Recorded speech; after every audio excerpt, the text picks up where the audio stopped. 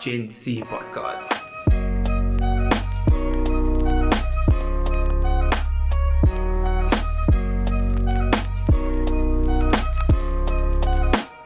Welcome, episode 4 of the Gen Z podcast. I'm your host, JP Jackson, and today's topic is quite interesting. Today we're speaking about what's the most important currency. No, I'm not talking about rands and dollars and what to make ends meet. I'm talking about what's the most precious thing in your life. For me, the most precious thing is time. I've realized time and energy that you put into anything that you do is time gained or even time lost. So, perfect example is with regards to where you work, where you study, where you exercise. All the time and energy you spend doing that should give something to your life. It should make you healthier. It should be gaining your intelligence. It should help you feel better about yourself. And time spent in negative spaces, such as bad friends, bad colleagues, fitna and iskana, is bad energy that you should not surround yourself with. And now sometimes we have the unequivocal or the can't dodge energy. Like if you go to Oma's house and you gained a few kgs, and your Oma looks at you and just says, hey, jy's nou lekker fit na. And then you start feeling some type of way about yourself. I mean, being a big guy most of my life, I got that a lot.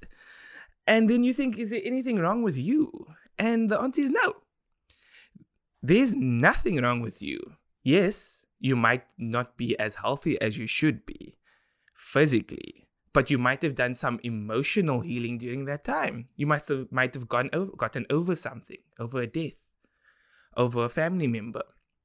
And that's how you dealt with it. And you will soon return to your center, to the best version of yourself.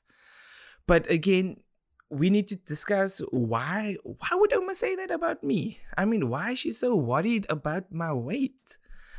And the simple answer is, in their time, and in my experience, this is my view only, in their time, health was equivalent to how you look. If you looked good, you were healthy. And now, being the Gen Z adult that I am, I realize that those two do not align. You can be as healthy physically, but dealing with stuff emotionally. You can be dealing with something emotionally, be good emotionally and be good physically, but then there's some other aspect spiritually that you're still struggling with. And that's part of growing up. That generation didn't speak about the emotions. They didn't speak about things that were troubling them. And that's the kind of Blyda mentality, the struggle mentality, which gave them lots of resilience, but also didn't give them the best way to deal with things. So, what do we do today? How do I overcome this? It's all about your mindset. Acknowledge that happened. Acknowledge what you're feeling. And then find mechanisms to cope with it. I mean, for me, I just love offloading to friends. They must hear all my nonsense. Whether they agree with it or not, they can say, JP, you being silly now, or why did you react that way? And we're like, yeah, that's just how I felt. And they will hold you accountable to your true self or who you portray it to be. And that's the message for this week. If you like the content, like, share, subscribe. On to the next one. Peace.